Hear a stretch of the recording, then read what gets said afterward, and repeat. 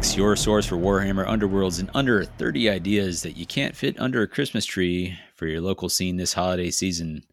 I'm your co-host, Davey, and with me I have the co-hosts who grabbed the wheel, struggled it away from us, and are taking everything over. They're out of control.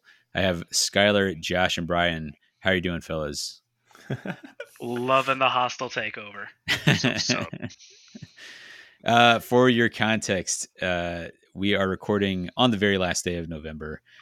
Here's what we know about the game right now. Loon Court, I think, am I understanding this right? They are night goblins. They're sorry, that's old speak. That's a Gloomspite Gits who think they're valiant knights and they're a bit noble. Gittonian knights, as I would say. Gittonian knights. Oh, all right. We got They're something trying. There. And also the Universal Rivals deck, Fearsome Fortress, has been sneak peeked on Warhammer Community. Those are the things that we know are coming down the bend, but we don't know all that much about them. Enough to be excited. Before we go any farther, what are people feeling about Loon Court? You ambivalent, pumped, not? Josh gifted me Zarbag's Gits when we started, so that's where I started at, and so it'd be after diverting to Dread Pageant for so long. Right now, I'm kind of feeling a little like might return back, but I got to know more before I commit. Because sure. If I'm gonna do what I want to do painting wise, I gotta enjoy playing as them. Yeah. I mean, and if you're gonna bring the heat at Adepticon, you got to really want it. Personally, Gits have never been my play style or something that I enjoy playing, but I absolutely love watching their shenanigans from across the table. I love their squigs. I love that they're all just cracked out on mushrooms and just having a grand old time. So, love seeing them on the table. Not my flavor, but love to see it. Sure. I love everything you just said, except for Snurk. That goblin scares me. That goblin can die in a lethal hex. I'm gonna say I'm excited to see Fearsome Fortress. We've seen two Rivals decks where they've really leaned into this is what a universal Rivals deck could be. I really want to see if they can keep that trend up. I want to see what number 3 looks like. So that's what I'm pumped for. Same here. But everybody's probably wondering, why did you come here today? What are we going to talk about? We are going to talk about building your local scene, all the pieces that go into that, including what we've done, which is have a recurring local league, which may or may not be the thing that matches for you. But we're going to talk about, I think 2023 is almost upon us. We've got a new season out, more accessible season than ever before. This is the best time to really make that big effort at building your local scene and making there be a place for more people to play the game that we all love. Like if you're listening to this, or heck, if you're on this recording, you love this game. And so we're gonna try and help you out and get more people in that Venn diagram that we're all sitting in. But before we get to that, we got some community shout outs. Who's got something for me? We've got our own tournament. Our first Q1 tournament of 2023 is going to be January 21st here in Madison, Wisconsin at Noble Knight Games. It will be a championship event. So go to the What the Hex or Mortal Realms Discord in order to find out more, and more details. Will be plugging it along, and I don't have the details up in front of me, but you can check it out there and we'll talk about it more. Yeah, Madtown Throwdown. Come throw some dice with us. Yeah. I wanted to give a shout out about a new blog that popped up. It's got 2 entries at the time of this recording, and at the rate he's going, there might be 4 or 5 by the time you hear this. It's called Sleek's Bowl. Sleek being the so loyal Gryph-hound in with the Storm of Celestis. Man, I was not going to get there, but I found it right before I ran out of time. These are the scraps at the bottom of Sleek's Bowl. He's a good boy. And this is Mike S., who is a member of our Discord, and he has too many thoughts about the game to contain to just Discord posts. So he started up a blog, and it's one of those really fun blogs that is like kind of looking at the overlooked edges of the game. Like what's I think he's got a post about Storm of Celestis, as you can imagine. Not only that, but like mixed with, and this always throws me off because there's two universal decks that have DD as their, but Deadly Depths. So two corner case things mixed together for one great taste. That and then a kind of a love letter to Jank are the two things that he's posted so far. It's awesome, and you should check it out. And there will be a link in the show notes. And if you can't find it there, then hop on our Discord and you'll find it there too. I think he's running a tournament. Anybody got details on that? I was going to say, speaking of Mike S. and bad segues, he's going to be having a tournament out in Pasadena, California. Looks like it's going to be in the January 2023 window, so keep your eyes peeled for that. I'm sure we'll plug it in the Mortal Realms Discord when we get more details, but if you're in that area and want to throw down, go ahead and keep your eyes peeled for that. Yeah, and I know his mission statement on this is to make it as beginner-friendly as possible, so even if you are Underworld's curious, this is going to be a good event for you, so you should check it out. You would be both terrible at witness protection programs. He states on his website or on his blog that he used to be Mike S, but a secret identity was needed to protect his family. Henceforth, Sleeksbull.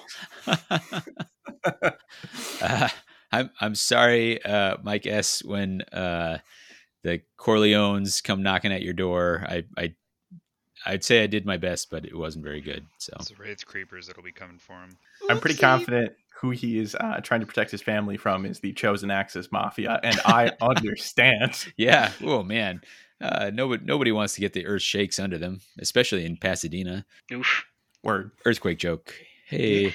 Always in season. Yeah. Speaking of seasons, with the kickoff of the Gnarlwood season, we have a community shout out that is my nephew Jude. He is new to the game as of the new box and a new listener to the podcast. So I wanted to shout him out as he starts his adventure into this game. I got to play a couple games with him over Thanksgiving, and it's an absolute joy just seeing somebody falling in love with this game. Yeah, buddy. All right. This guy was trying to win best uncle. Oh, there's no competition. Is that because you're the only uncle? No. Negative. No, it's because my brother and I are fiercely competitive over this. All right, fair enough. That knocks out community shoutouts. Let's run real quick through what the heck is going on with you and get on to our main topic. I'm going to start it off with Brian. What the heck is going on with you? I'm what I'm calling warband homeless at the moment.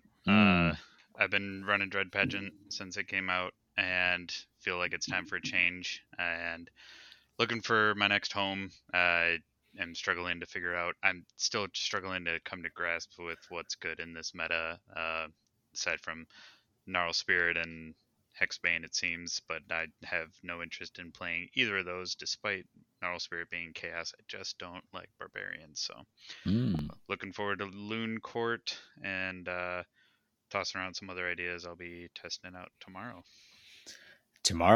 League night, Sash. All right. Well, Josh, what's going on with you? I'm still shaking off a little bit of the post-holiday, I don't want to say hangover because it wasn't that wild and crazy, but the still getting into the rhythm of it since we took a week break. I picked up a paintbrush and I continue to paint Vilmorn until they love me. But it's a whole lot of painting. Other than that, not a lot of activity on this side. I'm still racking my brain seeing what I want to bring tomorrow for League Night as well. All right, Skylar, what about you, bud? Well, most recently, just getting in those games with my nephew over Thanksgiving. Always get together with my family and play a ton of board games, eat good food, drink, and enjoy good company. So that's most recent, and it was a great holiday. Awesome. For myself, it's been basically a 1 week hiatus from the game over the holiday. Had folks in town, and that's good because I needed to recover from my ignominious removal from the uh, single elimination bracket. I made it to the top of the Vassal League, and then lost in the first round. After I thought I had a lot of momentum, and then womp womp. took a brutal loss to some Gore Chosen, but it was fun to see Gore Chosen doing well, and I had an awesome opponent. Really enjoyed the game. It was one of those games where like you could both laugh over the the crazy dice rolls and kind of respect the good plays. And that's why you play the game, So I am looking very much forward to playing in person. I've been working the last few Thursdays, and I am going to be back at it. He's back, boys. Yep. Duck and run for cover. I also don't know what I suspect. As soon as we're done with this recording, I'm going to try and put together some decks so I am ready for tomorrow, but we'll see. Anyway, let's get on to it. The main topic. You guys ready? Ready? Absolutely. All right. So we are talking about building your local scene. 2023 around the corner. Why don't you build it up? Why don't you make 2023 the best year for Underworlds in your local scene?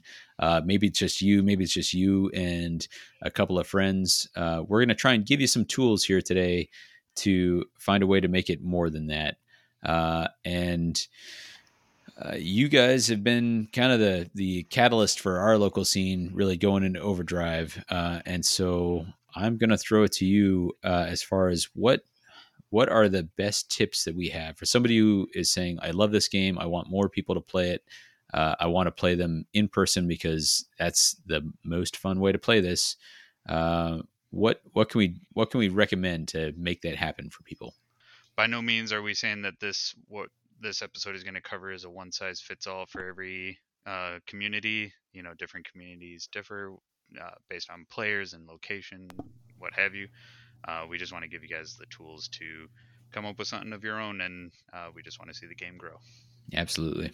Yeah, hopefully you hear something translatable, something applicable to you, something to help build your tool belt out. Yeah, I love that like tool belt toolbox idea. Like we're gonna give you a bunch of things, and then you take which ones you think would work for you.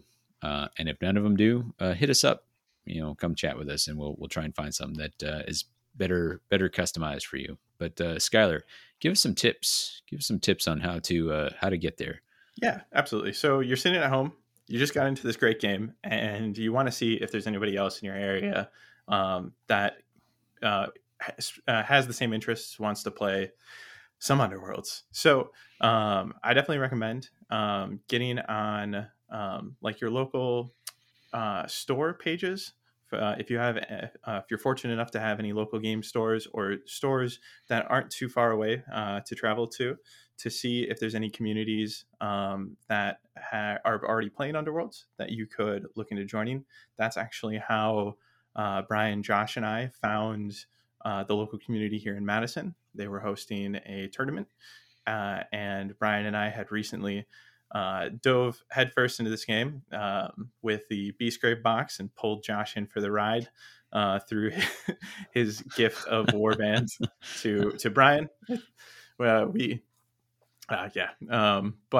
so when we started getting into the game, the first thing was seeing who is playing around the area and places you can look. First off, obviously, again, your friendly local game stores. But see if board gaming is happening in other areas. Maybe there's a Boys and Girls Club. Maybe there's some libraries will host board games in an area where you're allowed to be loud in a library. I know it happens. But if you can't find one and you want to build one, hopefully you'll hear some things today that can help you go down that route. So first thing is going to be, establishing a space where you can invite people to play. At first it might be your friends that you're trying to get into the game.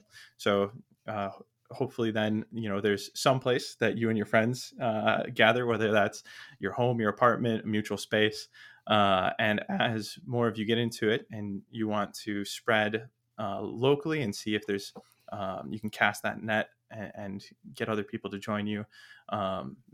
First, talk to any local game store that you could see if you can get on a night that isn't particularly busy from a scheduling standpoint. You don't necessarily want to go in and compete with games that are already taking up an entire evening with taking up a ton of space and has a huge player base, like trying to compete with the Magic the Gathering player base in a friendly local game store on Friday Night Magic night is probably not the best place to start.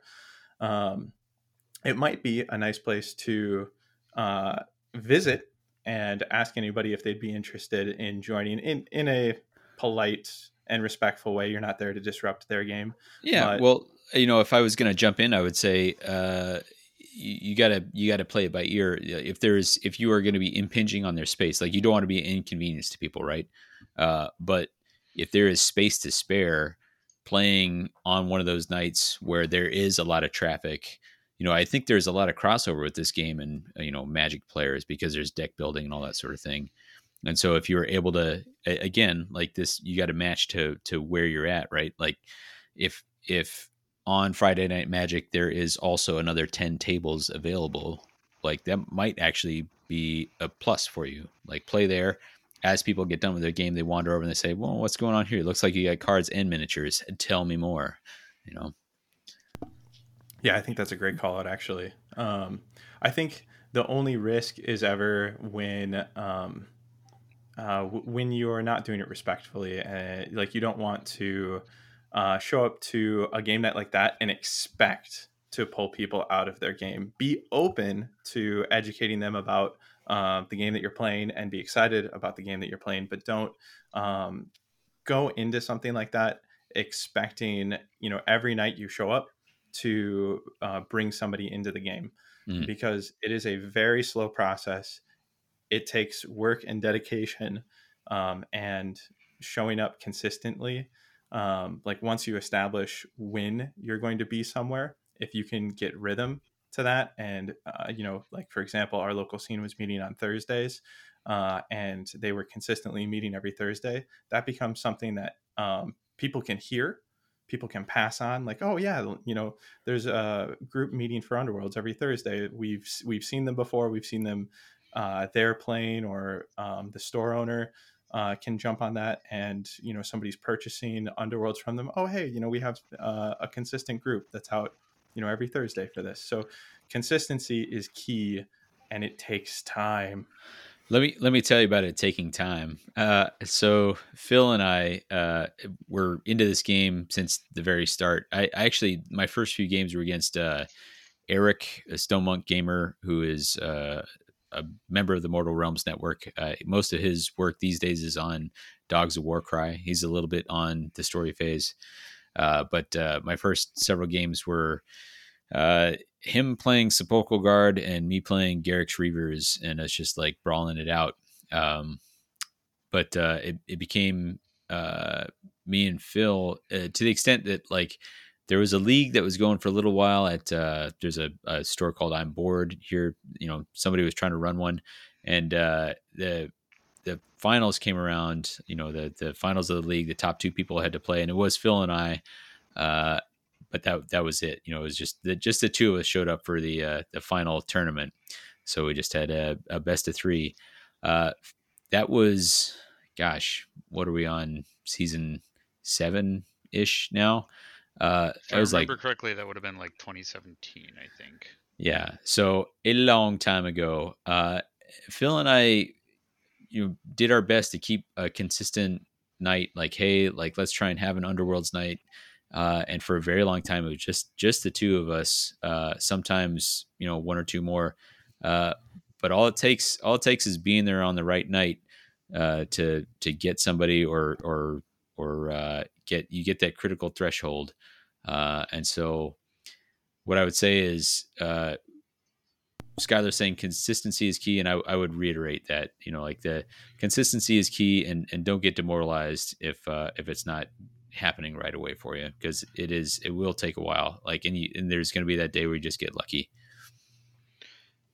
Yeah, and hopefully I don't rehash too much, but I think just to be if it wasn't obvious. A lot of stores post like their calendars on like events or regular league nights. They let you know that Magic is going to be packed on these days, so don't expect like open space. Um, but if they have space to play, they usually let people know what games are played when. If you don't already have a Underworlds in your scene and you got to make your own, float around those days. If you just have a friend like yourself and Phil that just make an effort to, go Monday, Tuesday, like not each day, each week for a week, Yeah. but like test out each week night, Sure. see how busy each night is, kind of see what levels of people are there, and bring a box with you, play a couple games, see, strike up conversations, just interact. Right. I guess Well- kind of on that note, Davey, I've actually been curious since we've been talking about it. How did you land on Thursdays? Wow. That is a great question. That actually goes back to the first place where we really got something regular going. The guy who ran the Warhammer store, Vint, who's actually part of our network now. We kind of talked with him, and he was very enthusiastic about helping us. And we are, gosh, I don't know what the term is. We are overly rich with game stores here in Madison, Wisconsin. Oh yes. Spoiled. Yeah, way out of proportion. It feels like to the player base here, and so one thing that Phil and I did was that we rotated places. Like, all right, like there's just the two of us, but like let's make a showing at all these different stores and see if we can snag somebody at one of these. And one of the places that we checked out was the Warhammer store. Even prior to Vint arriving, but once Vint arrived, all of a sudden we kind of found the store owner that was willing to like give us the support and excitement that was really going to have us take off. And so if you have more than one venue possible, like scout them out. Don't be exclusive to one until you find someone that can really set that. And then it became a thing of, at the Warhammer store, there was a particular night set for 40K, one set for AOS, and then Vint tried doing a skirmish night. And so it was Warcry and Underworlds on Thursday nights. And that's honestly, unless I'm missing something, I think that's how we ended up on Thursday. It's a great question, and that one that I was barely able to answer. Well, and for context, the Warhammer store is the smallest of the stores for play space in the Madison area. There's a lot of other stores that I frequented, but I never saw an Underworld scene there. So while I was playing 40K and all that, I had no idea where the Underworld scene was. It wasn't until Skylar got into it and looked for it that we ended up going there. And it should be also said, I think, to some extent, it'll also help if you have a good relationship and the store is a good place, the store is a good inviting environment, as well as the manager or the employees that work there.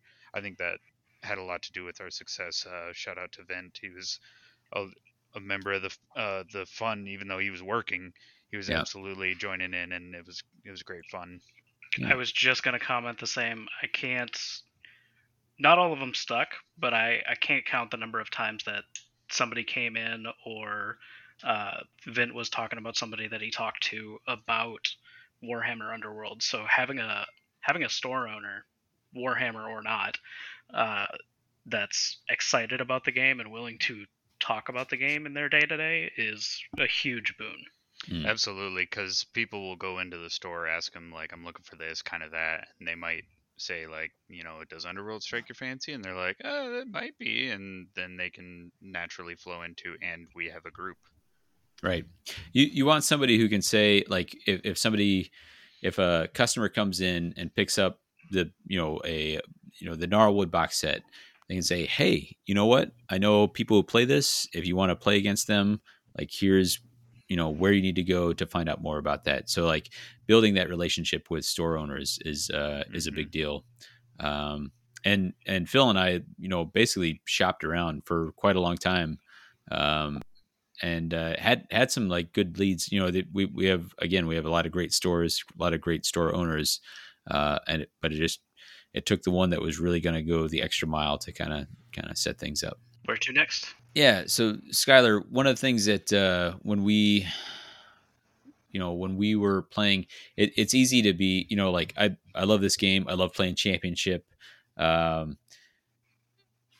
you talked about like setting yourself up where people might ask about it. Like, so you need to be open. You need to be open to new players. You need to be open to just casual bystanders. So if somebody comes by and it's kind of eyeballing the game, you need to be open enough to say like, hey, like to look up and have that conversation with somebody as they're coming by.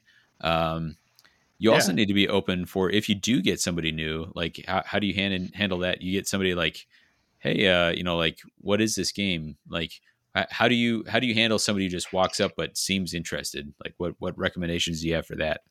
Yeah, absolutely. So one thing I want to jump into before I dive into that first conversation is approachability.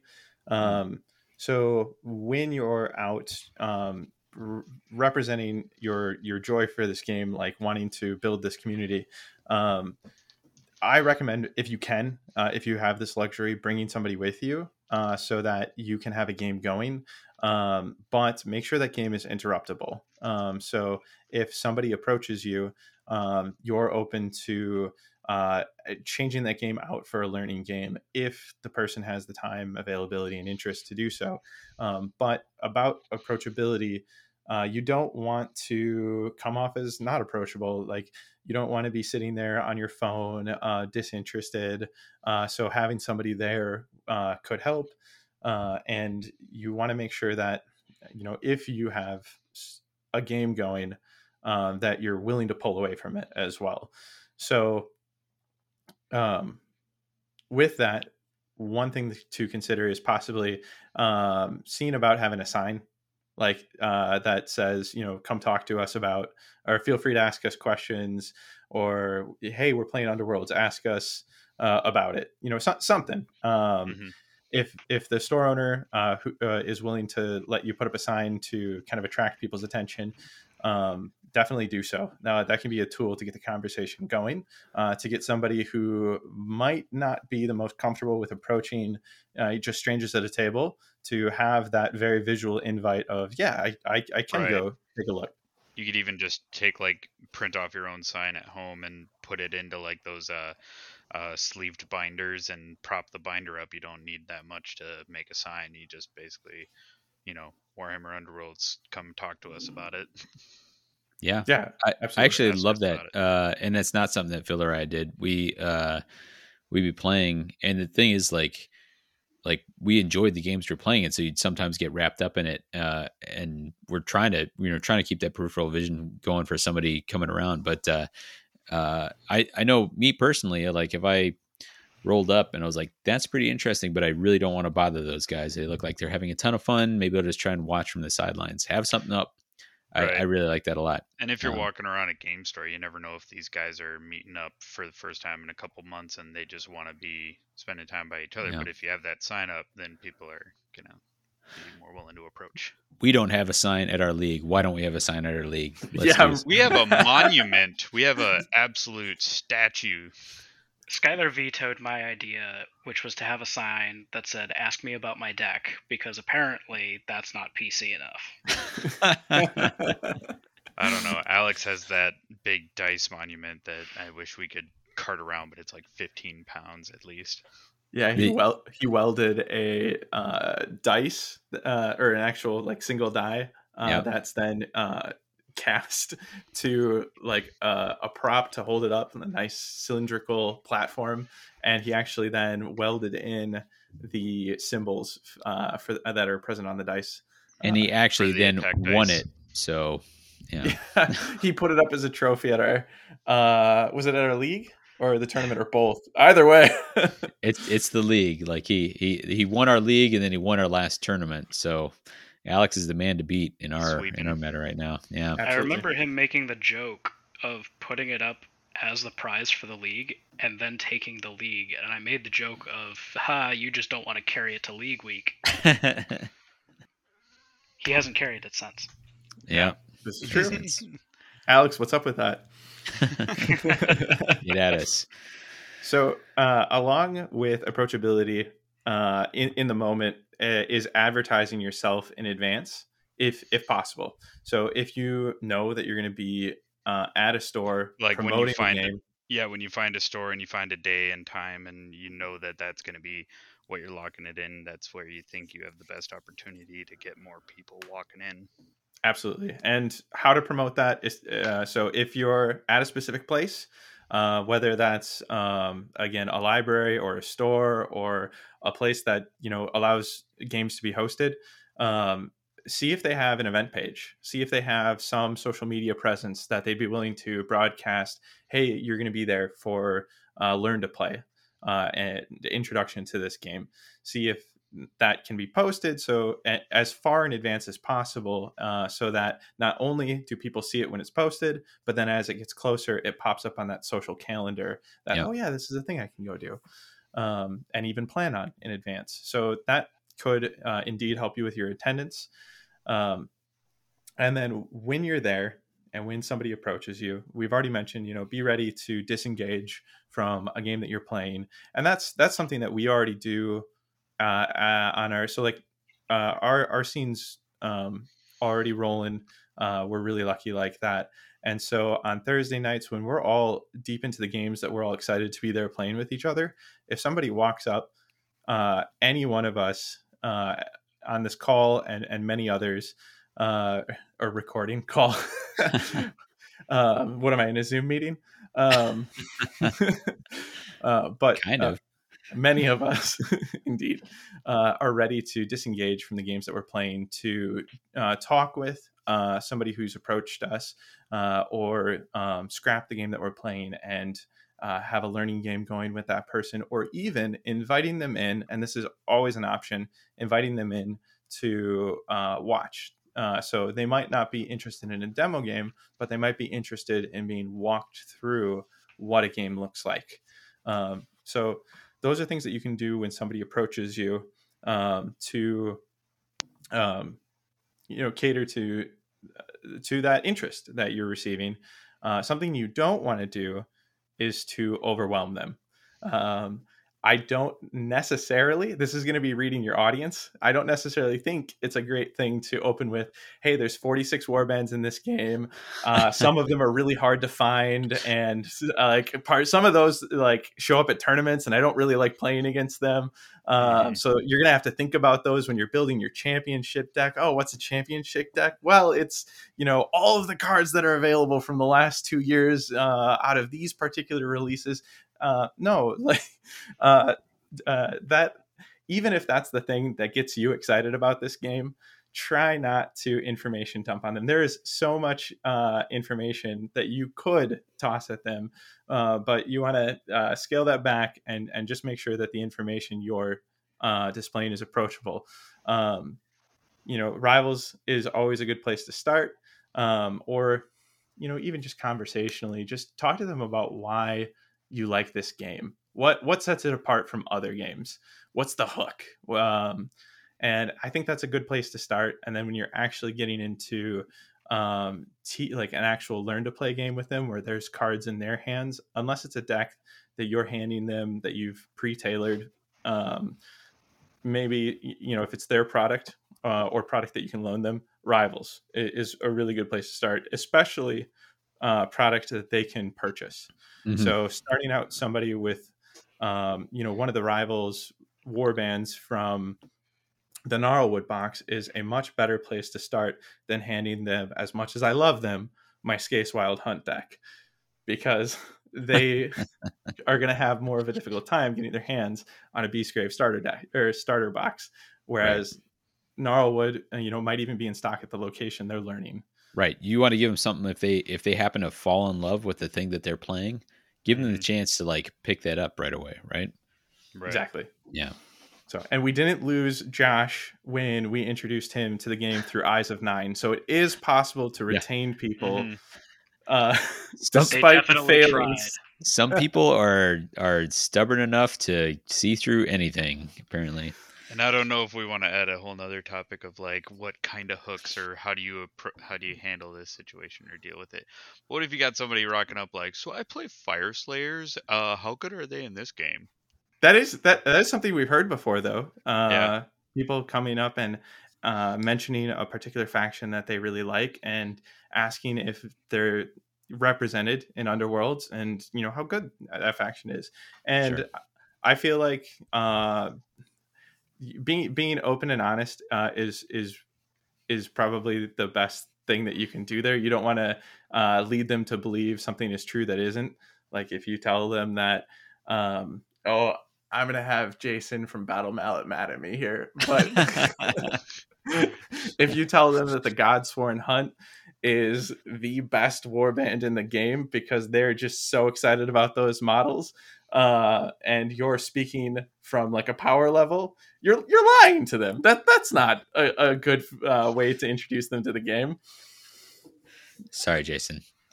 And you can always, The opinions expressed by Skylar are not the opinions of the What the Hex brand. they're my opinions. But they are correct. Yeah. Well, and you just gotta be able to be a little dynamic and think on your feet. In some cases where somebody wants to play Godsworn Hunt, you can say maybe try an Owl Spirit. Yeah. But for Fire Slayers, you can be like, well, are you a dwarf fan or do you just want berserkers? Because there's plenty of corn. Yeah. And it's also a thing where like early on, I don't know, like the ability cap, like the ceiling on any given warband is not remotely as important as the skill level of the pilot, right? Right. That's definitely a hook I would emphasize is the skill of the pilot, and that's where you can really, like, I underestimated the Cunning Crew, and then my opponent absolutely thrashed me with them, and I was just like, I had never considered that ability being used in that way. Like, yeah.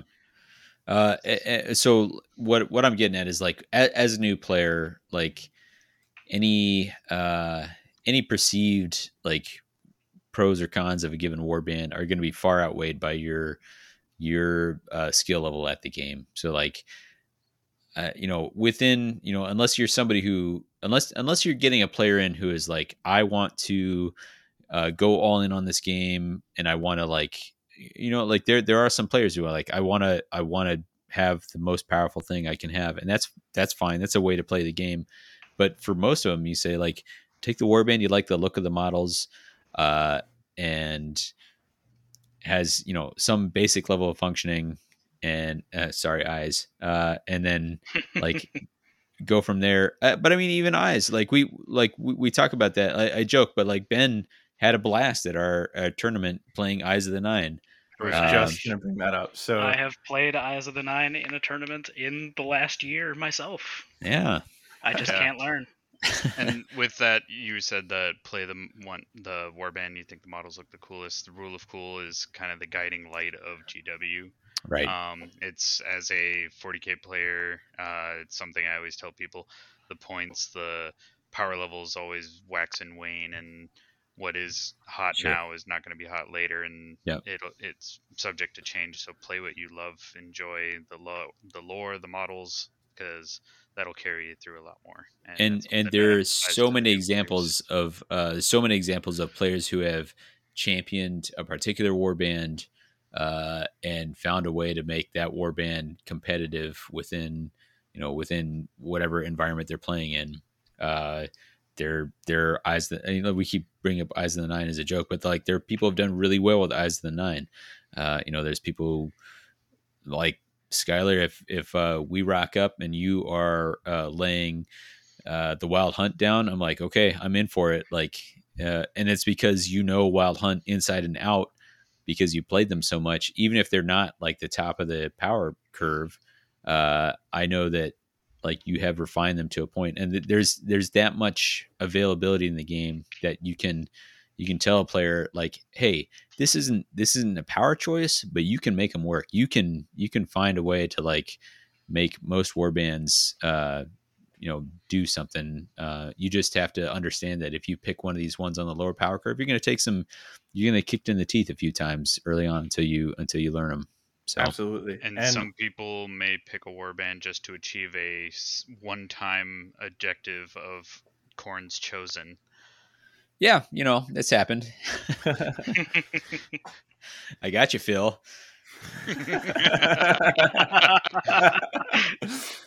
But to circle back to the Godsworn Hunt real quick, I'm in my joke, in my levity, I am projecting how I interact with the game, and it's important to remember that it's a game, and the goal should be to have fun and interact with the game in the way that is fun to you, and that might not necessarily be the way that the game is fun for other people.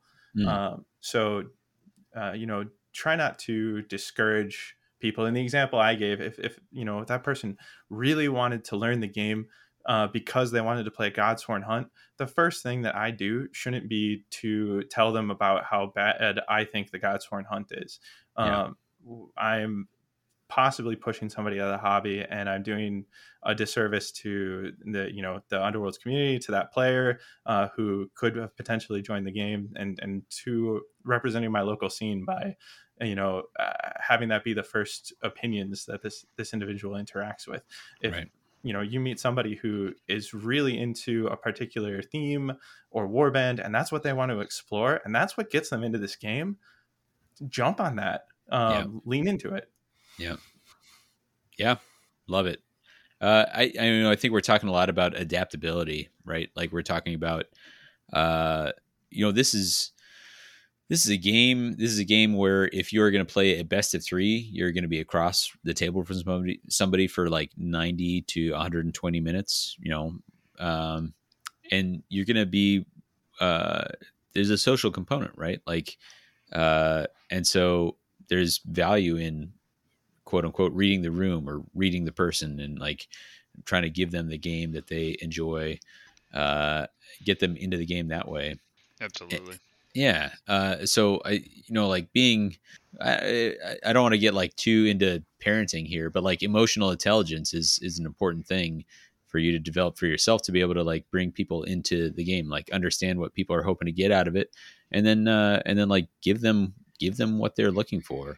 If they're looking for, there's Eric is a guy I haven't seen him around a little while, but he's a friend of Cam. Cam is our local Ghost player. Any further Ghost, that's what he does. Eric plays a lot of 40K.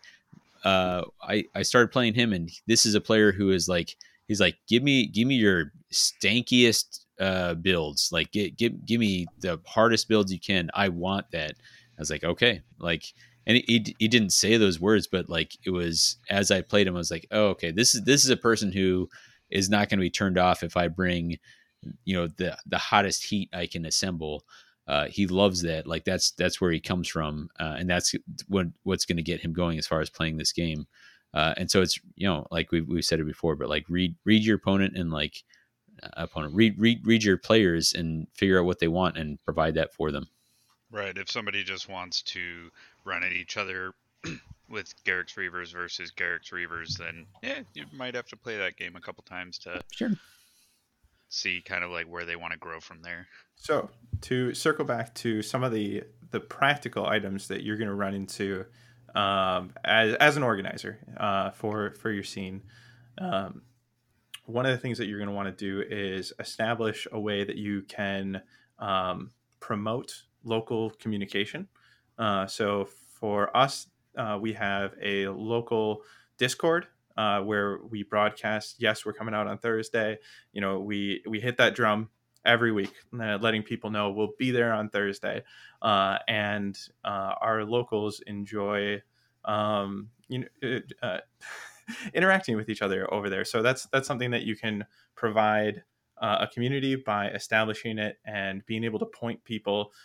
Hey, if you're starting out, we don't have many people there, but that's where we're going to start pointing people to, so we can get we can coordinate better locally, and we can get discussions going locally.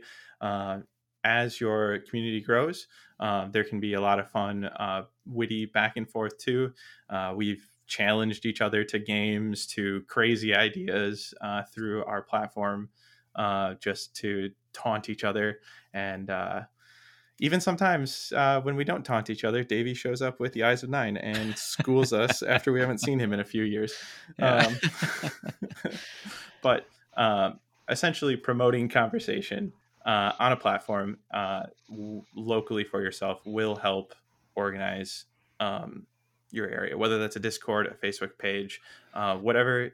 Since you're the organizer, whatever tool you think you're going to be the most present on, it'll be important for you to be available to respond to the messages that come in from people that are interested as you're working on growing your scene, because it is work to develop the local scene, and with it are some of these practical considerations, like how are people going to get in communication with me and with each other? Where are we going to play? We've talked a lot about a local store, which I think is definitely one of the best places, if available to you, to make that happen. But something unique to our situation that I wanted to bring up and was touched on was where we started locally was had a very small space that we could work with. So their space limitations were there, and that isn't necessarily something you have to worry too much about as you start. So in our case, we enjoyed playing at the Games Workshop, or sorry, the Warhammer store here, until we had so many people showing up weekly that we had reached critical capacity. We could not sustain growth. I mean, the only thing that was saving us was that the Warcry crowd kind of died off a little bit. Otherwise, we would have run out of space even sooner. But that isn't the type of thing that you need to be too worried about at the beginning. You don't have to look at a space and think to yourself, oh, this isn't going to grow to my vision. Like, I'm not going to be able to house as many weekly players here as I'd like, or as many tournament players here as I would like. That is a good problem that you will hopefully develop down the line. Right. So like we were already starting to feel cramped when we just had 6 of us. And we knew that if we were going to be running tournaments, we were going to have to host at a different event or a different venue. So we actually had that conversation early about having tournaments at different venues, and Vint worked with us on where those would be. So it was a very early on conversation too. So at least for us, but just having that open dialogue with the store owner, because for us it was about where we had the space available. The store owner was really helpful to us, and also it was just everything else was right. The space came last. So Davey, that was something that I wanted to ask you about, was when we were leaving or outgrowing the space at the Warhammer store, and that was a conversation that we were having with Vint at that time. What did that conversation look? Because I think there's a way to gracefully outgrow a space and to do it with respect to the place that helped facilitate your growth, than to just peace out and vanish one day. So, I think a big part of it is having communication early, that what got us there. And I, before we even got to the point where we would outgrow it, I was like, man, we're so grateful for what you've done for us. And, just again, back to that, being able to read people, like being able to read the new people, being able to read the people that you are working with. And then, I think for Vint, if we had just left the store without talking to him, he would have felt pretty terrible. But if, because we were like, look, like we can't fit here anymore. We have too many people. And honestly, it's because of you. Like you've done such a great job of bolstering our community, and then, still finding ways to support them, which was, include them in the conversations. Like we continue to, as people would, come into our circle, we're like, hey, you know what, who's great about talking about these games? It's Vint. Like we're going to keep pointing people back to you, even as we move along into other spaces. But again, it's all that continuous dialogue.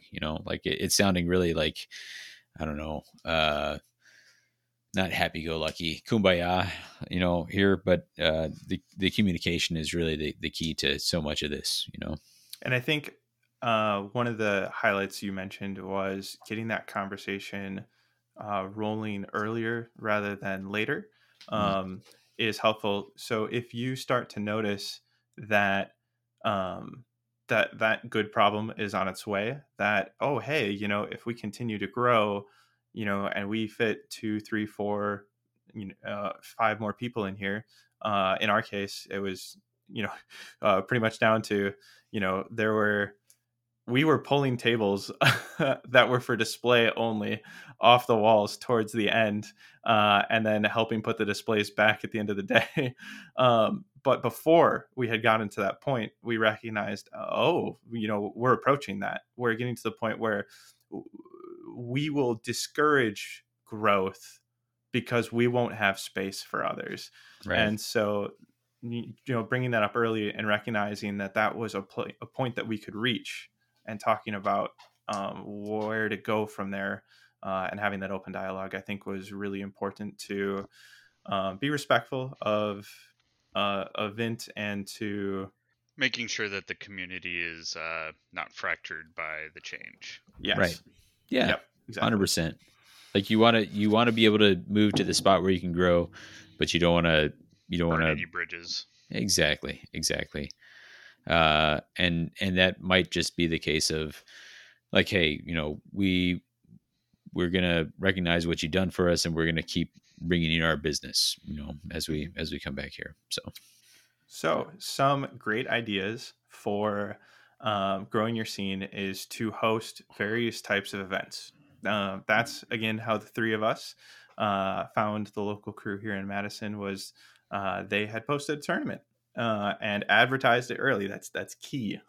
Well, and tell me where you saw this advertisement at. Oh, I was searching like Underworld's events in my area. Some degree of that, like in the Madison area.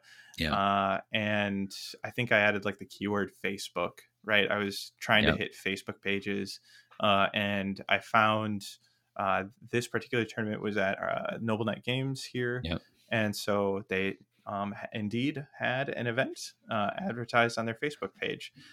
So if that's available, people can simply run a search against that and find it like we did.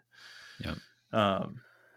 So just keeping a tournament stream going locally, even if it's just Phil and Davey showing up day of, making sure that you don't cancel that tournament too.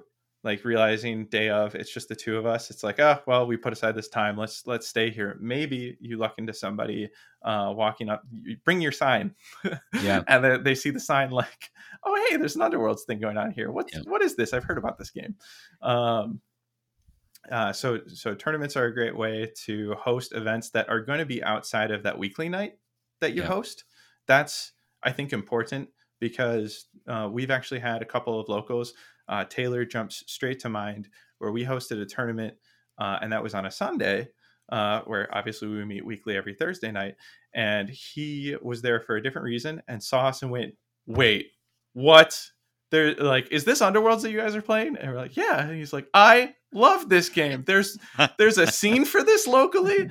I sold all my stuff, but I now know where my Thursday nights are going to be, and now I got to go get my I got to go buy my stuff back. Exactly. Oh man, I was not aware of that story. That's very cool. Yep. So what I'm hearing there is not only like the value in running an event, because like if I have this event, and we'll talk a little bit more about that in a second about like supporting that event. That's a way to like pull people in from further away. But like once you have a regularly established night, it's a good idea. And Skylar, you have done some of this where you have like learn to play days where you get out. Like we at the point where you're doing this, we already had our like Thursday night is our night, and we're going to be at this place, and we have this, and people will know that it's consistently available. But there are still folks who are not in that circle, like they don't overlap with you. in that way. And so sending like basically exploration teams out to other stores, and you've gone to game stores in towns, you know, in the 30-mile radius of our city, uh, to say like, hey, look, like there's this cool game, and if you are interested, there's a community available for you. And that's like once you're already established, keep that consistency, but don't forget to like occasionally look out beyond where you're at to pull people in. And sometimes it's a matter of you going out to those places, but sometimes it's a matter of starting these events, like running an event. And I think that's a good thing to talk about now. Yeah. With exploration events or outreach, if you will, is a term I've heard Vint throw around quite a bit. I think one thing I would like to pass along to the listeners is, because your goal there is to hopefully attract other people to the game overall, but very likely bring them to your scene if you can. Make sure that that is something that you're transparent about up front with the store or location that you're trying to host it, especially if it's a store. Let them know, hey, we have this local meetup every week at this other location. I would still, if you'd let me, I'd like to come and still host a Learn to Play at your store, and let them know about the local scene. There's a chance you're going to run into stores that aren't cool with that. But it's better to be upfront than to burn that bridge by hosting a Learn to Play event and leaving a bad taste in that store owner's mouth, making them think that you were just there to advertise people just away. Sniping. Yeah. Yep, people away from their store. Hopefully, you're met with somebody who has the philosophy of people into games raises all. Yeah, rising tide raises all ships. Perfect. Thank you. Yeah. So like the more people playing games, the more people in game stores. And that's been the type of people that have welcomed me into their stores for Learn to Plays, and that has felt great. But it's a conversation you just want to make sure you have going in. Yeah, 100%. Yeah.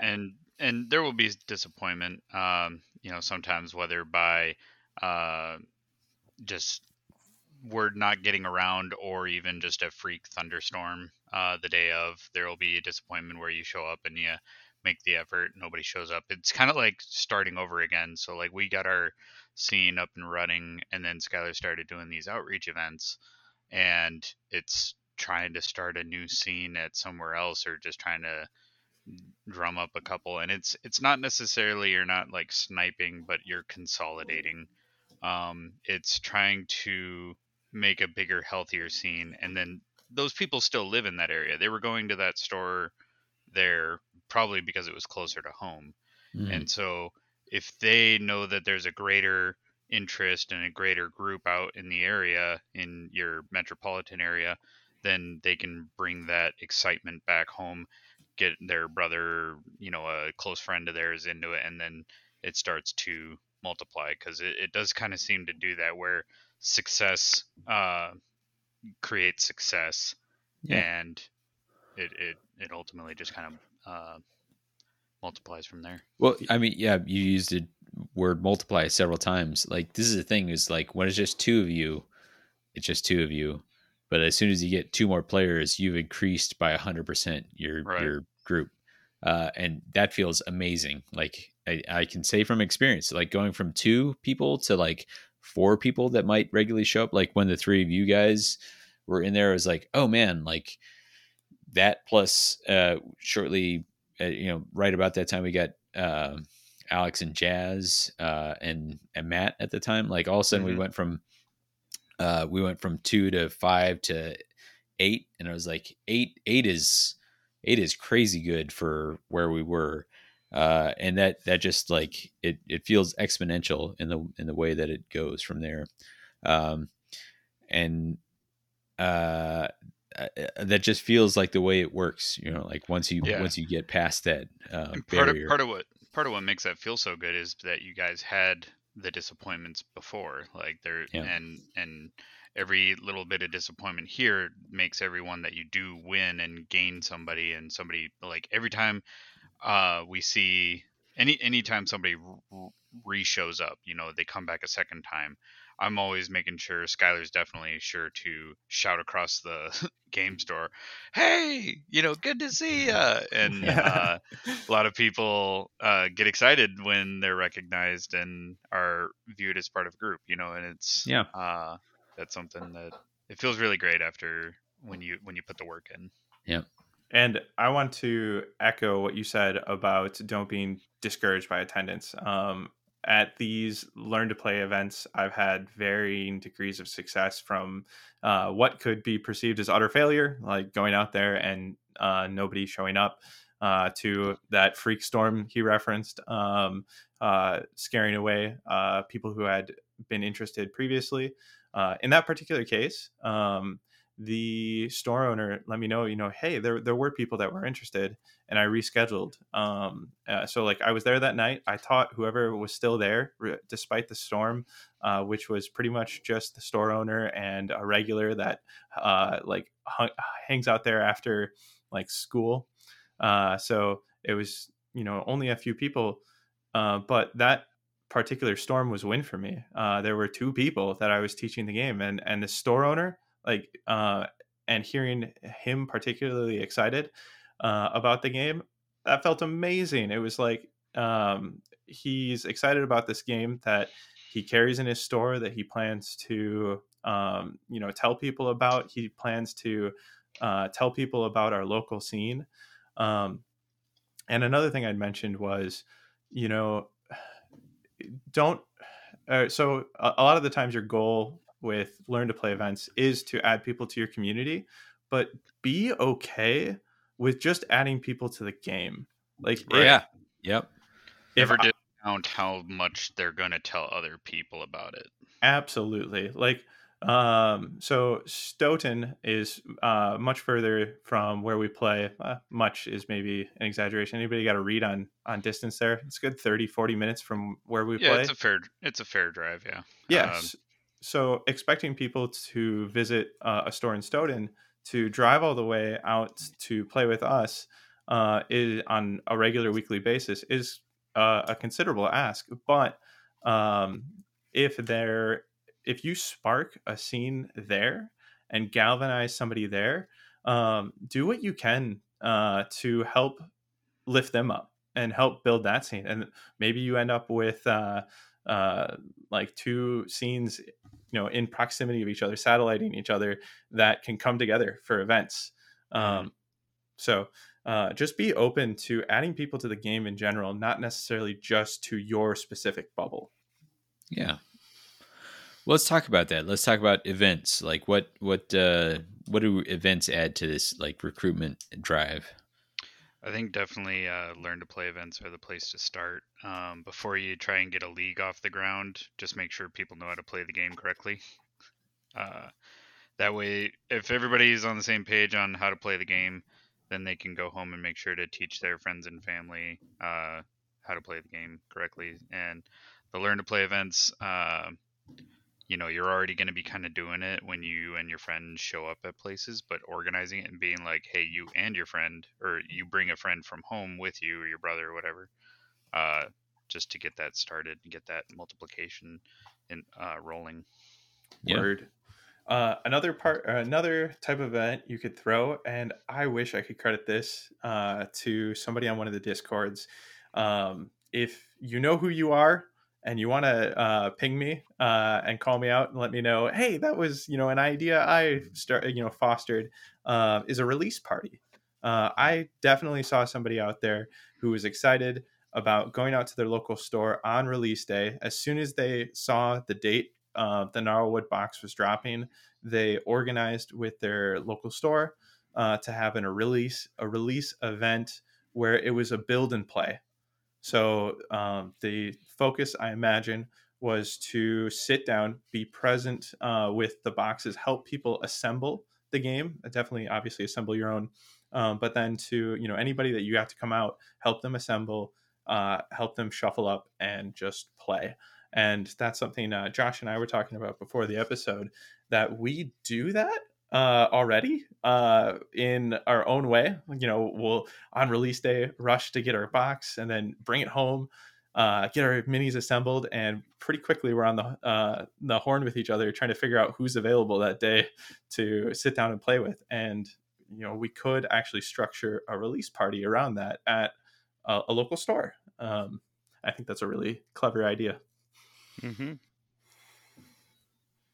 Yeah, I'd like that as a way, because any season release is often accompanied by like extra promotion from Games Workshop or whatever. So like that's a great time to capitalize on promotion that is being done by somebody who's outside of you, but also spending a lot of money on it. So that's a great way to sort of grab somebody else's energy and divert it towards your own efforts in this case.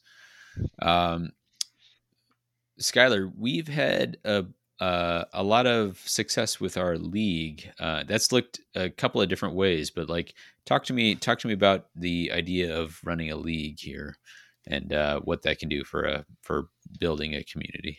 Sure. So when we found out that there was a community locally that was playing on Thursdays, and we decided to go check it out. One of the things that kept us coming back, outside of the great people there, was a weekly card drip. So this is something that's available in the organized play kits. If you're able to get your hands on one of those, they do work for keeping people excited and engaged and wanting to show up and participate. If you have a friendly local game store that orders through GW, there is a chance that you could strike up a conversation with them on getting an organized play kit in your area that you could then use as a tool. So I bring up the weekly card drip because when we first joined, you were already running recurring leagues, and it was a very casual format. It was actually a format where if you won, so everybody had like a seed or a placement on a ladder, and if you beat somebody above you, you flip places with them. If you defended your position, or essentially like somebody lower on the ladder beat you or challenged you to a game or sat you down to a game, and you won that game, then you would just defend your position and you'd move up one. So it was and that was it. And then it was just run for like 8 weeks, and it was really slingshotty and wild. But the draw for me in particular was, number one, getting out to play Underworlds and having because there's so much diversity in the way that people play the game and the war bands, it's just fun to play the game with as many different players as possible. So showing up to play with the locals was awesome, but getting that extra card just for showing up, that became a drug. Where and that became even better as GW got better about making their promos like good cards, Right. When we were doing Beastgrave, because you jump in at Beastgrave, and if you're playing at the championship level, which we were when we got introduced to the group, I chose the route of buying the current season forward. I didn't go backwards into previous seasons. I also wasn't buying every single warband at the time. Like I didn't want to buy Grimwatch, but I think Grimwatch had a lot of good cards, but I only wanted one or two out of there. But they had Temporary Victory in there, or it was some other warband, but it was Temporary Victory and Restless Prize were the cards I wanted, and both of those were promo Restless cards. Prize. I was just gonna pipe up and be like, whoever put Restless Prize in that promo pack deserves a promotion. Yeah, because promo, so to speak. That's exactly what I was going for. Glad you picked it up. Because so like when I was trying to nickel and dime, because the majority of my hobby funds were still going to 40K, it was like I didn't want to buy every single release if I didn't need cards out of it. and getting those promo cards, just the alternate art is cool as it is, but getting those cards was fantastic in terms of like, wow, this is really powerful, and I just get it for free. Like, and there's how many more of these? I'm gonna, like Skylar said, it was What's a my drug. next hit? Yeah. Yep, exactly. And I will never forget how cool it was getting Restless Prize and Temporary Victory, because they were such prominent cards at the time. And so not only to get like a copy that you didn't have to, purchase the box that they came in for, even though I was buying everything anyways, but to like have this like special version of the card in your deck, it was really cool. Sure. When we talk about the format, we'll talk about some other formats. You did a great job of evolving what our league looked like. At the time, we had that, and that was I think that might have been pulled straight out of the Underworld's rule book. I think they might have had like a.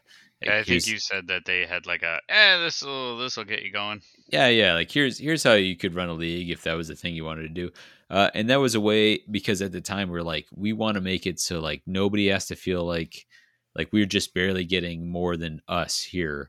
So let's make a format that makes it like, hey, if you can show up at all, like you have a shot, Yeah, because I think we're getting into like design of the league, but that format is good for if somebody comes in on week 7, they still have a shot at something. Right. Whereas if you do a more like cumulative score throughout the league, then somebody who comes in later is going to struggle to make any ground or Sure. wins the next league, and sometimes they just won't even show up. So I mentioned before that it is work building up your community. So it's got to be worthwhile work for you. It's got to be something that you want to be doing and you're excited to be doing, because it's not something that you want to feel any sort of resentment for deciding to take on. And approaching a league is going to have a hidden amount of work, and it seems so simple. Let me just set up a league. However, even in the example we gave, the format that we were running originally, like somebody has to track placements. So if they're moving every week, somebody has to have the master list as to where they settled after you guys, or after everybody met together. And as the games are going, you have to hear like, okay, so wait, you won that game first, and then you went and played a game with this person. So I need to mark, that first game because you've moved during that first game. And then that means that this second game that you played, the person that won against you, well, then they now flip with you. So what that is to say is like tracking a league comes with work. And the more structure you put around the league, the more work it's going to be. So the more rules and tracking and like the more fleshed out the format is, very likely the more you will need to track along with it. And somebody has to own that. And if you're the organizer trying to build your local, that's very likely going to be on you, or maybe somebody in your local scene that would be excited to take that work on. And to that effect, that's a thing that I was really grateful for, and I didn't identify it. I think you did. Like we were trying to grow the local, and it meant that I was trying to run the events and trying to run the leagues, and also like trying to do this podcast and all that sort of thing. And then as it got bigger and bigger, I was like, oh, like it was one thing to run the league when it was me and Phil and maybe 2 or 3 other people. It's an entirely different thing now that it's like 9 or 10 or 11. Like as it gets bigger and bigger, it gets tougher and tougher, and you don't want to like fall down on the job because you could discourage people from coming back out. And so recognizing that like once your community has grown, it's time to delegate. Like there's this concept in incident command or all that sort of thing. And Brian, maybe you know this, but like span of command, like the number of things that you should be in charge of is limited by a certain number. And as once it starts getting past that certain number, you're no longer effective. And that's when it's time to start finding someone else to like, okay, Like, I need someone else to be in charge of this. And I didn't do a good job of that, but Skylar, you did a good job of saying like, hey, I had some ideas. And I was like, oh my God, thank you. Like, I, you know, there's somebody who's excited about this. And that's actually a really good idea. And like, let me hand this off to you. And so Skylar, you picked up the league with some new ideas about how to run it once we were more established. Yeah, and you could also like come to an agreement with like if it's you and a good buddy, or like if it was you and Phil might have had a conversation where it's like, hey, you run the league tracking while I do the event, and then we Yep. switch off or something. You can get creative with it. It's totally Yep. free form. All of this is free form. Yeah. One thing that's important to know when you're approaching a league is know your audience and know what the league is going to be doing for your audience. So if your goal is, you know, to very casually get people in the store and give them a reason to be there, then don't overstructure it to be competitive. Like, make it very free form so that people are all right to show up as they can, and try to find incentives for them to return. And I'll kind of talk about what we settled on for our local, and why we went the ways that we did with the system we did. But that league system that we first saw when we started joining the scene worked fine initially. We outgrew it, but because it was more casual than our local scene wanted, where there was just all of this hopscotching, and somebody, you know, could come in on that last day who was an experienced player, and they could challenge somebody in like the top 4 slots, and then they would just be in the finals for the following week if they won that particular game they challenged, because of how freeform it was, where you know, anybody could show up on any day, get a game with somebody in a high position, actually, you know, if they were fortunate enough to then beat them, take that position. There, you know, there's You're talking about my Yeah. plan, Skylar. Yeah. No, I'll call him out. Cameron is our local guy. Cameron, I got a lot of respect for. He is a very strong 40K player, really good competitive player, and I would say an exemplar of competitive play. Yeah. Before I throw him under the bus, I'll give him a pat on the back. But no, he's an absolutely brilliant competitive player, but that takes time. Playing the game and getting those reps in takes time, and so his time is valuable. So he saw the system of the league, and he figured out that it wasn't required to be participating it week by week. You could show up on week 7 or 8 and play 4 games, try and slingshot yourself into the final 4 and win the event. So that's what he did. Like, respect. He saw the matrix and he played it. Yeah. And we were continually getting more and more competitive. So Cameron wasn't like the problem we needed to address or anything like that. But it was a consideration that it was like, oh, we don't really like, you know, that somebody could show up on week 7 who is particularly competitive and land themselves in the league, when we've been trying to we've been trying to promote weekly attendance. Well, and my point being is that when we didn't want a person who just showed up, who didn't read that, to be there week after week, and suddenly somebody who did read the matrix, comes in, sweeps the event, and they're like, they didn't put the work in. How come they got that? And like, you'd have to explain the meta game to them. So when we were developing the new thing, we wanted to still encourage Cameron to attend more, while also giving the new player who Cameron would regularly beat a chance at winning the event. You know, so we wanted it to be we're talking about the goals and how we structured the new event, but it's not to say we wanted to dissuade Cameron from attending. No, we wanted him to attend more. Right. Yep. And players like him.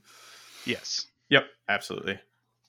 So I suppose without further ado, I will give a quick rundown of the league system that we arrived at, and we've had 2 flights with so far. Yeah, it's so far working for us, and here we go. So we I'm going to give the rundown without going into the whys at this time, and we'll Mhm. kind of dive into that a little bit here. So, on a high level, the idea was to get people playing games. So every week you could play 2 games that were counted, and for each counted game you played, you got 3 points. So just playing a game, 3 points, and then if you won that counted game, because you could play more games, right? But those first 2 were really going to be the only 2 that we counted for the league. We're obviously not in the business of discouraging people from playing Underworlds.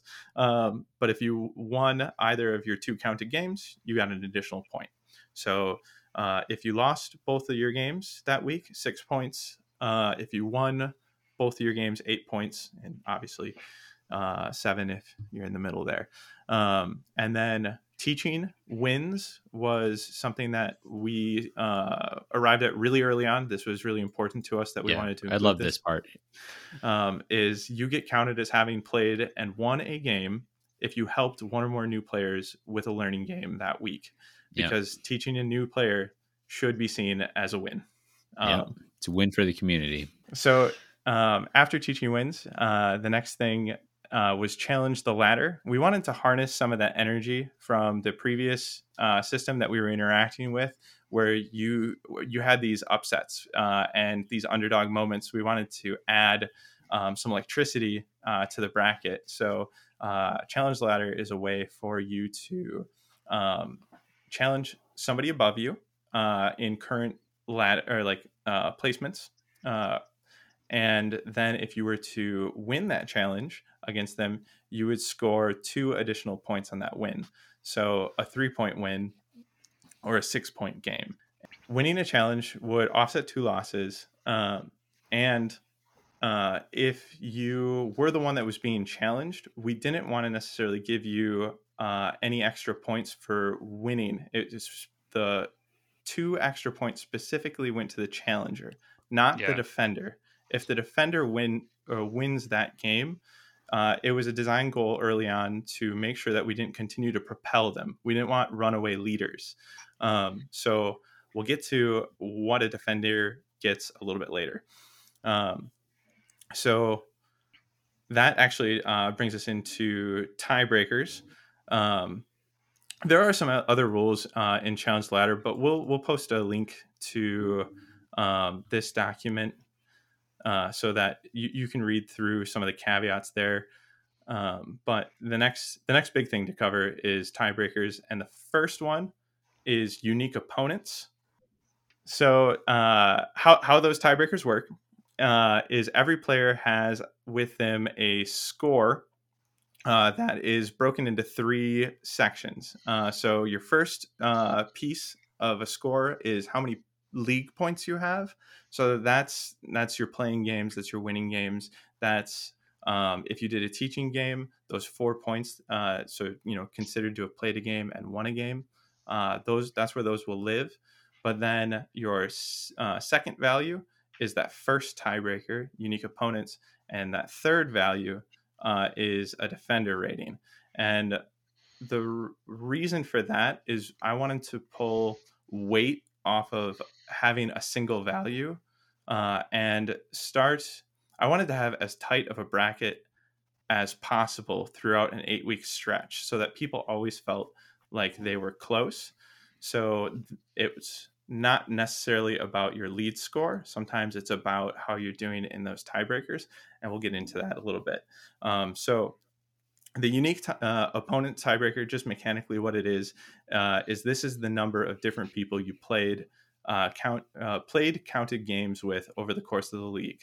And then the defender rating is the number of times you were targeted by a challenge and won.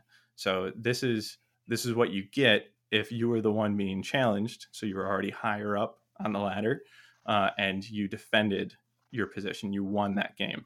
So that jumps into that third value slot, which is your second tiebreaker. Outside of that, a few general rules included the fact that people could play their games outside of Thursday nights, and we'll touch on why. Another is that life happens. This was a rule named that we just named it Life Happens. It grants up to 6 points for missed weekly games over the course of the league.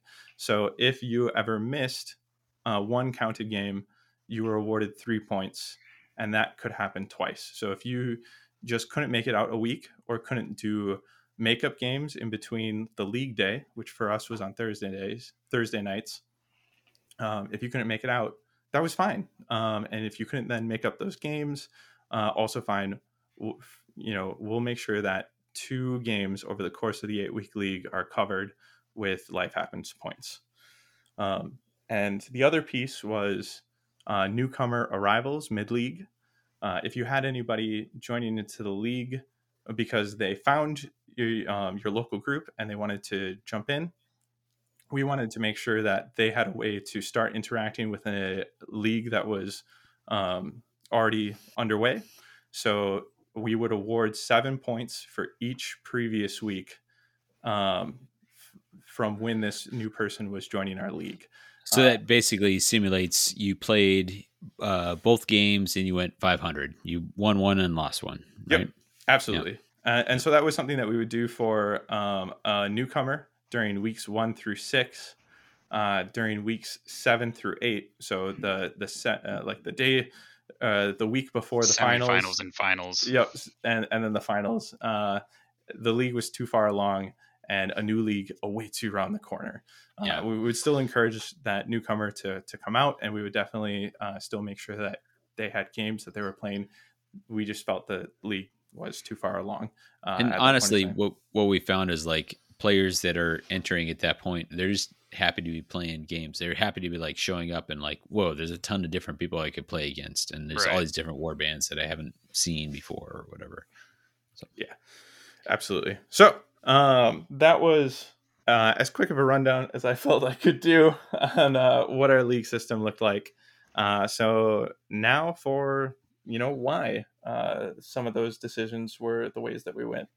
All right, Skylar, so what you're telling me is, with this league, I show up to a game night at the store. I can play 2 games a count, but play whatever games you want. And 3 points for playing a game. 3 points if I lose. 4 points if I win. Word. So far? And then you get 2 of those games, so I could score anywhere from 6 to 8 in a night. Your understanding here is solid. We play this for 8 weeks. Then there's going to be a leaderboard. There's going to be ranks. If you're ranked higher than me and I can challenge you, I get 6 points? Correct. Yeah. Dope. So that's the way to climb, right? Right. So that win was 6 points instead of 4 points. An extra 2. Yeah. So then if everybody's all tied, if we got a tightly packed leaderboard here, because like what you're saying is attendance is weighted heaviest here. So if everybody's been attending, everybody's been playing games, and you don't just have somebody who's consistently winning all the time, which, kudos to them. But if you got a tight leaderboard, the tiebreakers are then how many different people I've played, and then how many times I've defended my rank. Absolutely. You should have done the quick rundown, man. You're doing great here. Keep it going. Cool. But what happens if some stuff hits a fan and I can't make it 1 week? Saved it. I can just get a freebie? Up to 2 counted games in freebies. Just as I was there in spirit, kind of a thing. I didn't actually win. We missed you. Tight. This was, I'll admit, like, you guys came in with this idea of like, hey, like we have this thought about how like this league could look differently, and I had some skepticism, not gonna lie, but once I took a step back and looked at like what are they trying to accomplish with this, like it helped me understand where we're going. And so like you've made all these changes to our original super chaotic format, and what would you say was the core idea behind like what changes you brought to this league? Like what What are you prioritizing by running a league in this way? Butts and seats. Absolutely. So we wanted to focus on simply playing weekly games, not only playing Underworlds, but playing with each other, interacting with each other, and including people in the league who couldn't always make it out locally. It was very important.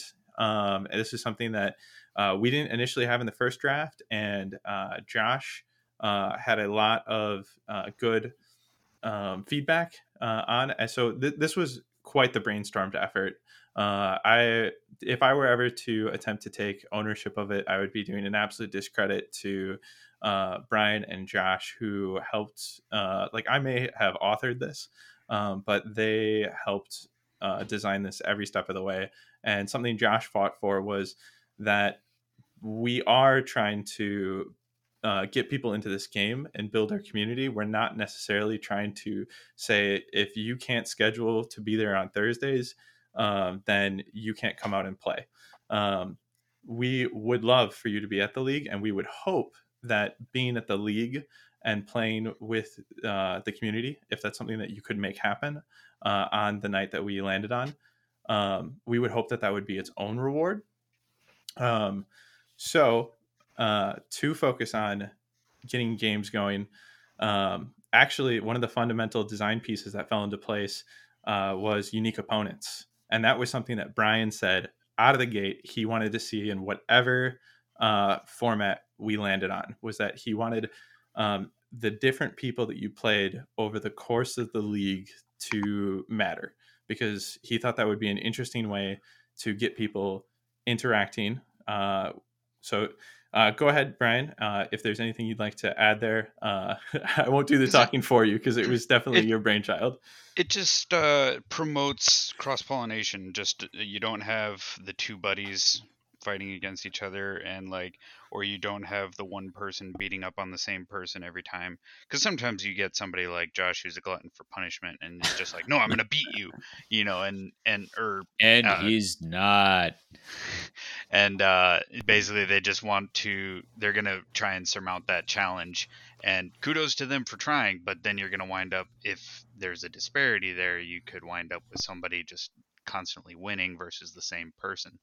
And vice versa. We wanted to just cross-pollinate, and that way everybody gets to play against each other, meet each other, and more social. So absolutely. It had some interesting side effects too, right? Because one of the things that we had that was a pleasant surprise was when you had somebody who had kind of come out of the weeds a little bit, like they hadn't been to a league in a couple weeks or so, everybody was jumping on the opportunity to play that person and get them a game to make sure that their unique player count got higher. And it never ended up being like, hey, we want to punch down on somebody because I'm gonna get that win. It was, hey, I haven't played a game with you yet.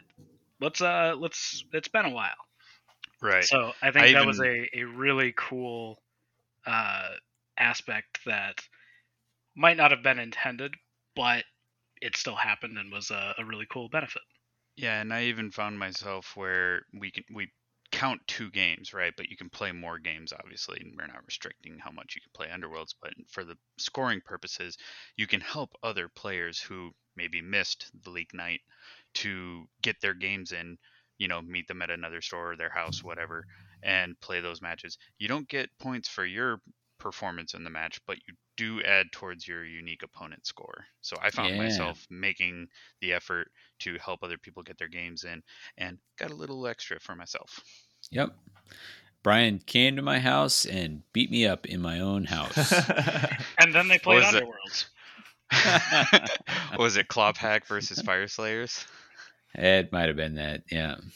And that was the most celebrated. So throughout the course of the first flight with the system, as one of the designers and one of the people trying, the purpose is to prop up the local league, to serve the local community. And so like hearing people excited about different elements gave me such energy, and Unique Opponents was one that was just constantly celebrated. People loved that they would show up each week and try to find somebody they hadn't played before.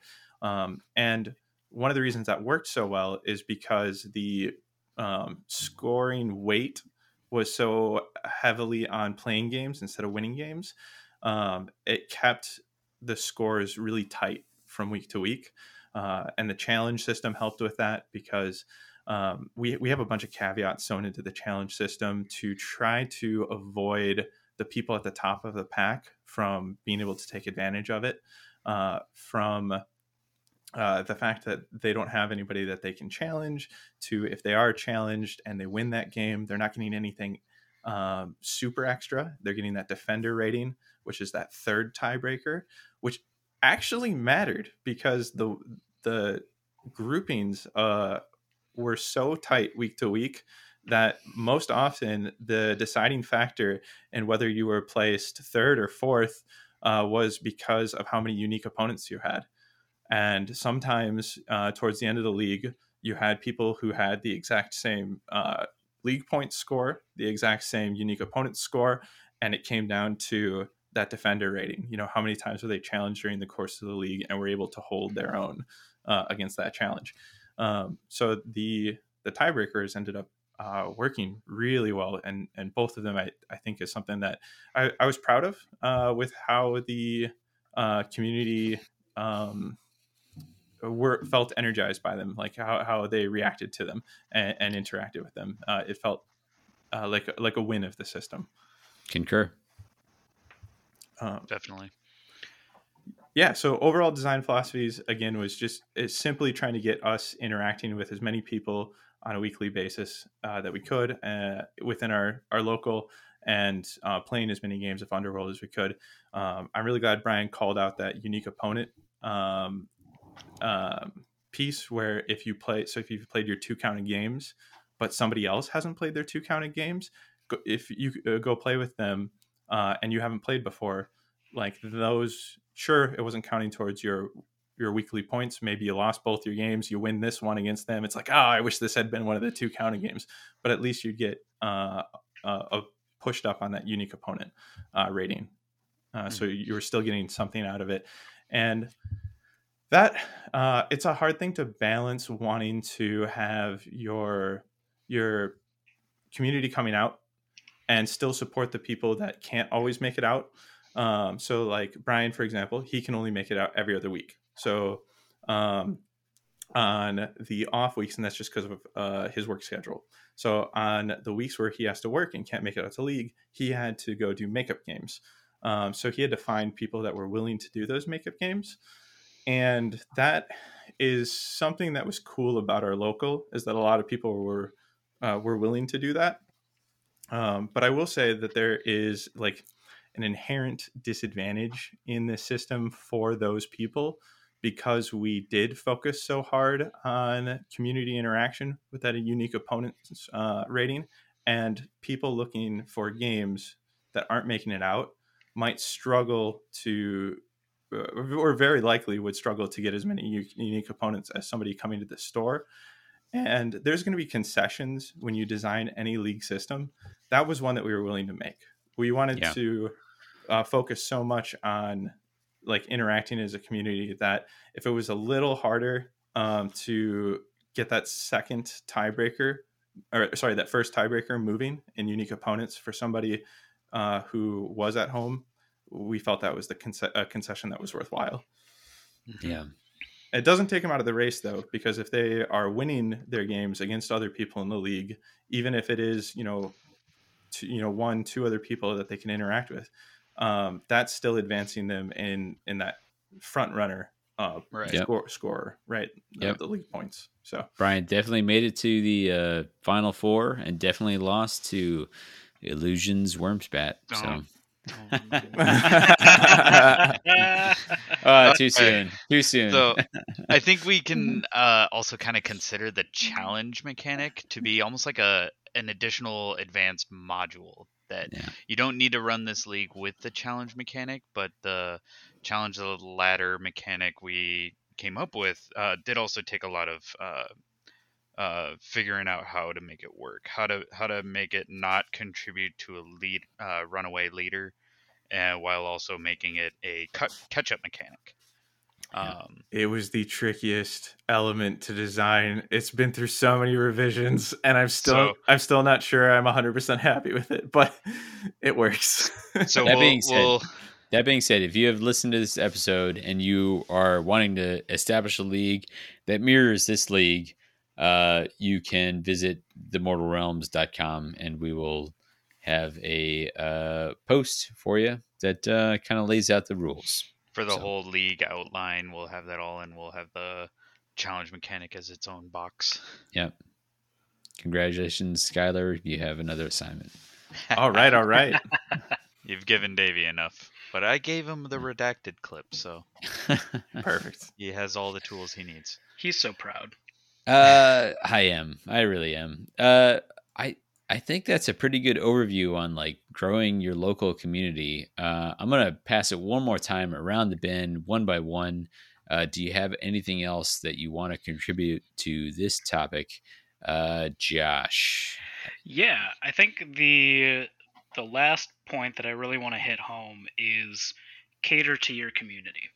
We've done a lot of talking about what works for our community, and just from the very core of it, we have a group that meets on Thursdays.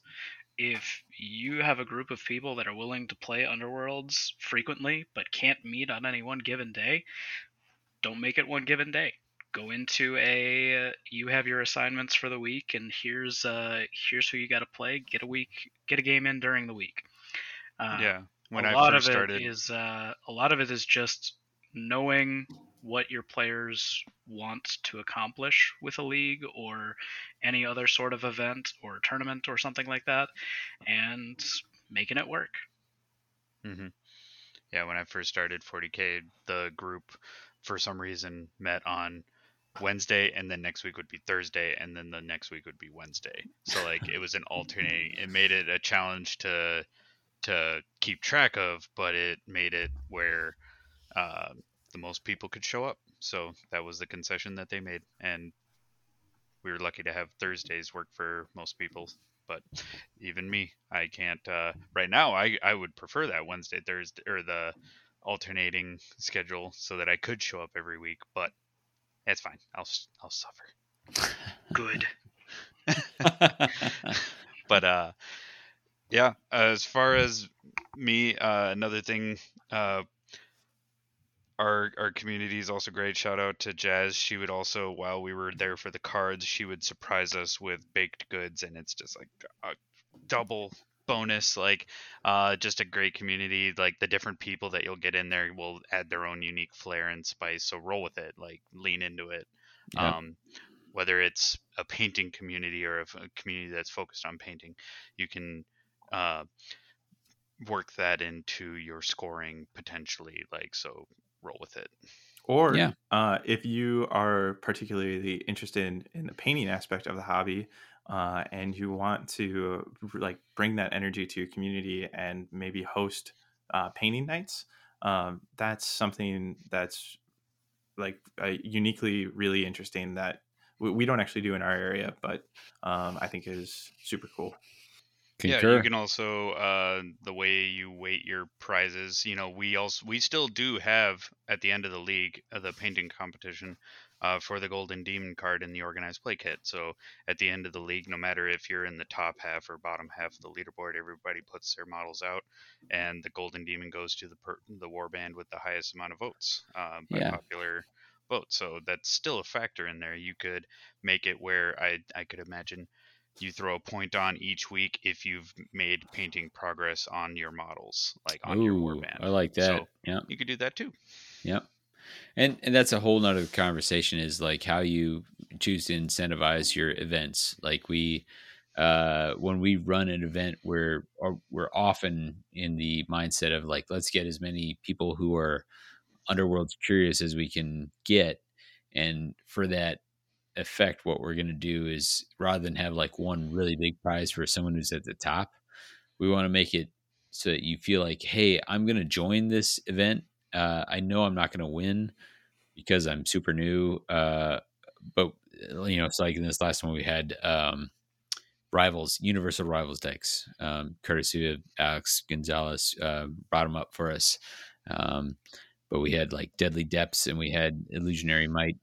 And it was like, you can, I'm new to this. Let me expand what I can do. Like let's provide some incentives for the people who I think that they are unlikely to win this event, but like, let's give them something to feel like they might look forward to at the end of it, And I'm kind of surprised that we overlooked this, but talking about incentives, we also just put our money where our mouth was.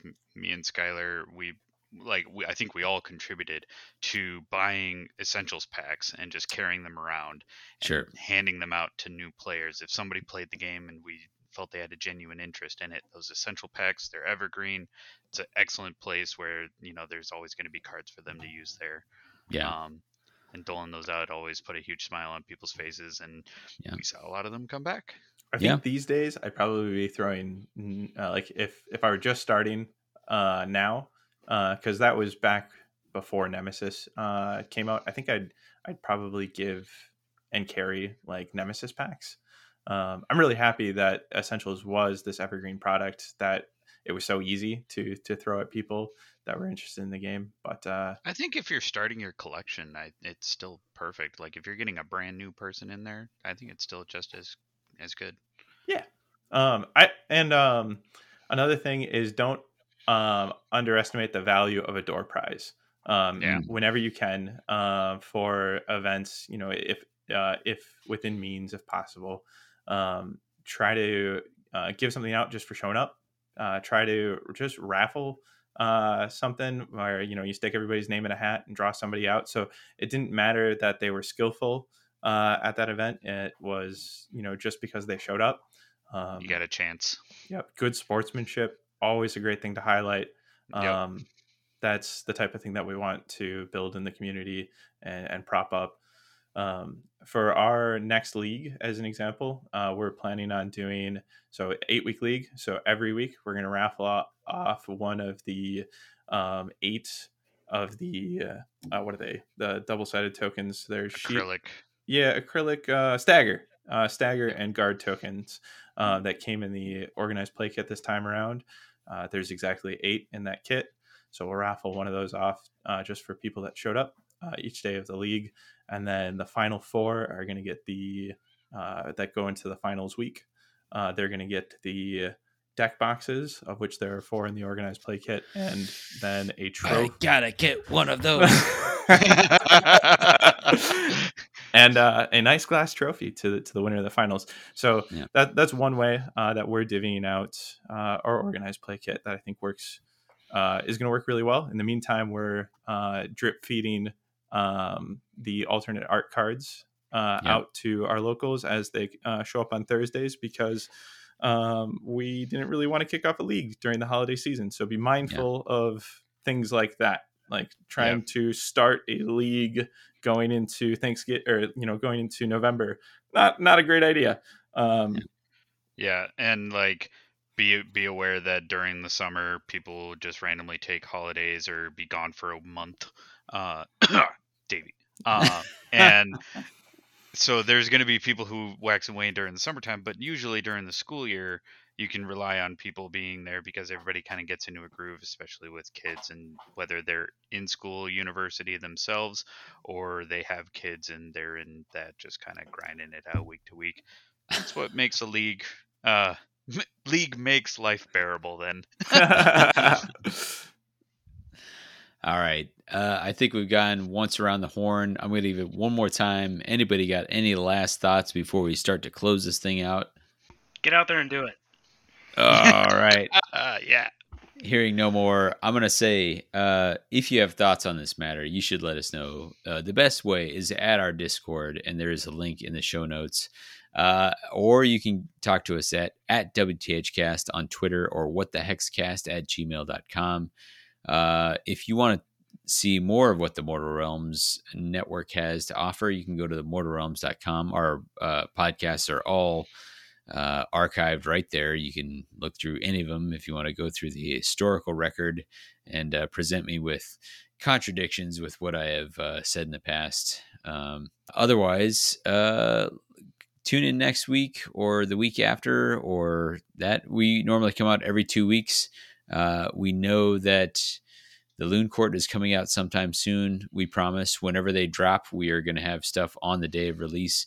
You can check that out again at the website previously mentioned, or you can just listen to whatever we drop audio wise. Coming up soon, obviously we'll cover the Loon Court when they release. Obviously we'll cover the Fearsome Fortress. Obviously we'll cover the Fearsome Fortress when that releases. But outside of that, we are starting to open it up as far as what we have available. So, but before we close out, we have some of our regular segments. And for once, I'm going to be on the other side of this equation, which terrifies me to no end. Skylar, do you have a flavor text quiz for us before we close out? I do. Oh, dear. All right. So the flavor text here is Addendum 1. First, get your foot in the door. Oh. Right. I'm going to say this sounds very... Is this a universal? No. Well, No. It sounds very Caradhran Skylords. It is. It's even Overlords. got them. Oh, goodness. It's something positions, isn't it?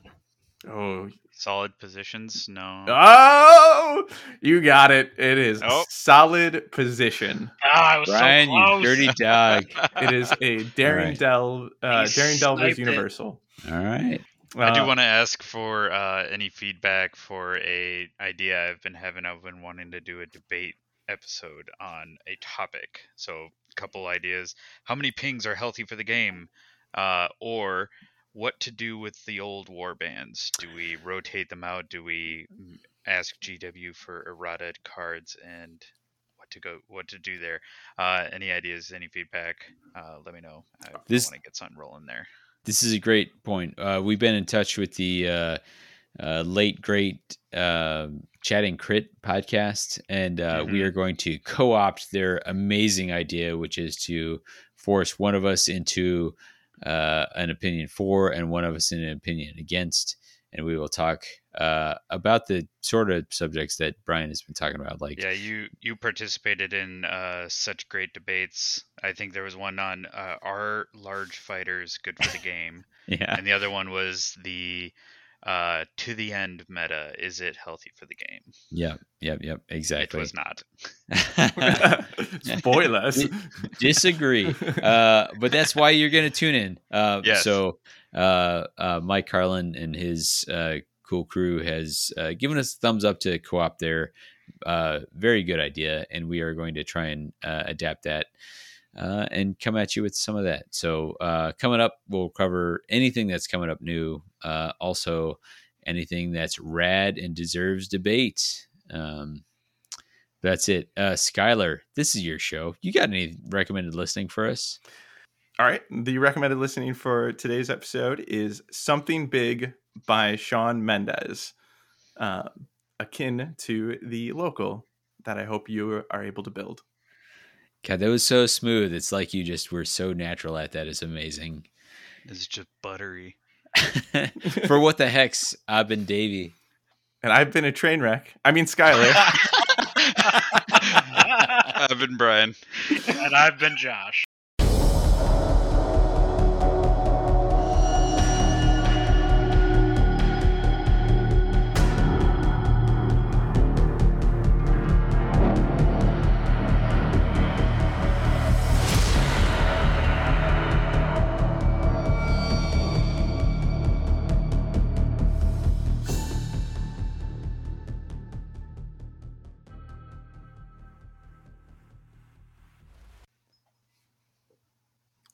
I'll jump in.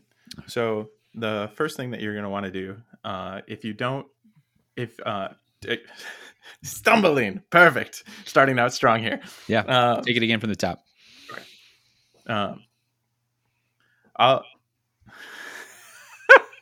I've got some. Get it out. Can I Get it out. Can I throw in some disclaimers? Yeah. I'm just gonna say, one win. I would be comfortable cutting that little bit there. Okay, editing over. Jumping back in. Davey, you're a wizard. which I think is good that we've focused on it as much as we have already. Really, that's the key. Like, maybe you suck. It might be the case that you suck. Oh. I'm back. And I'm thinking about how Davey has like a 2-day turnaround on this. And I feel terrible. No, it's fine. Just a monster. No. Some people suck.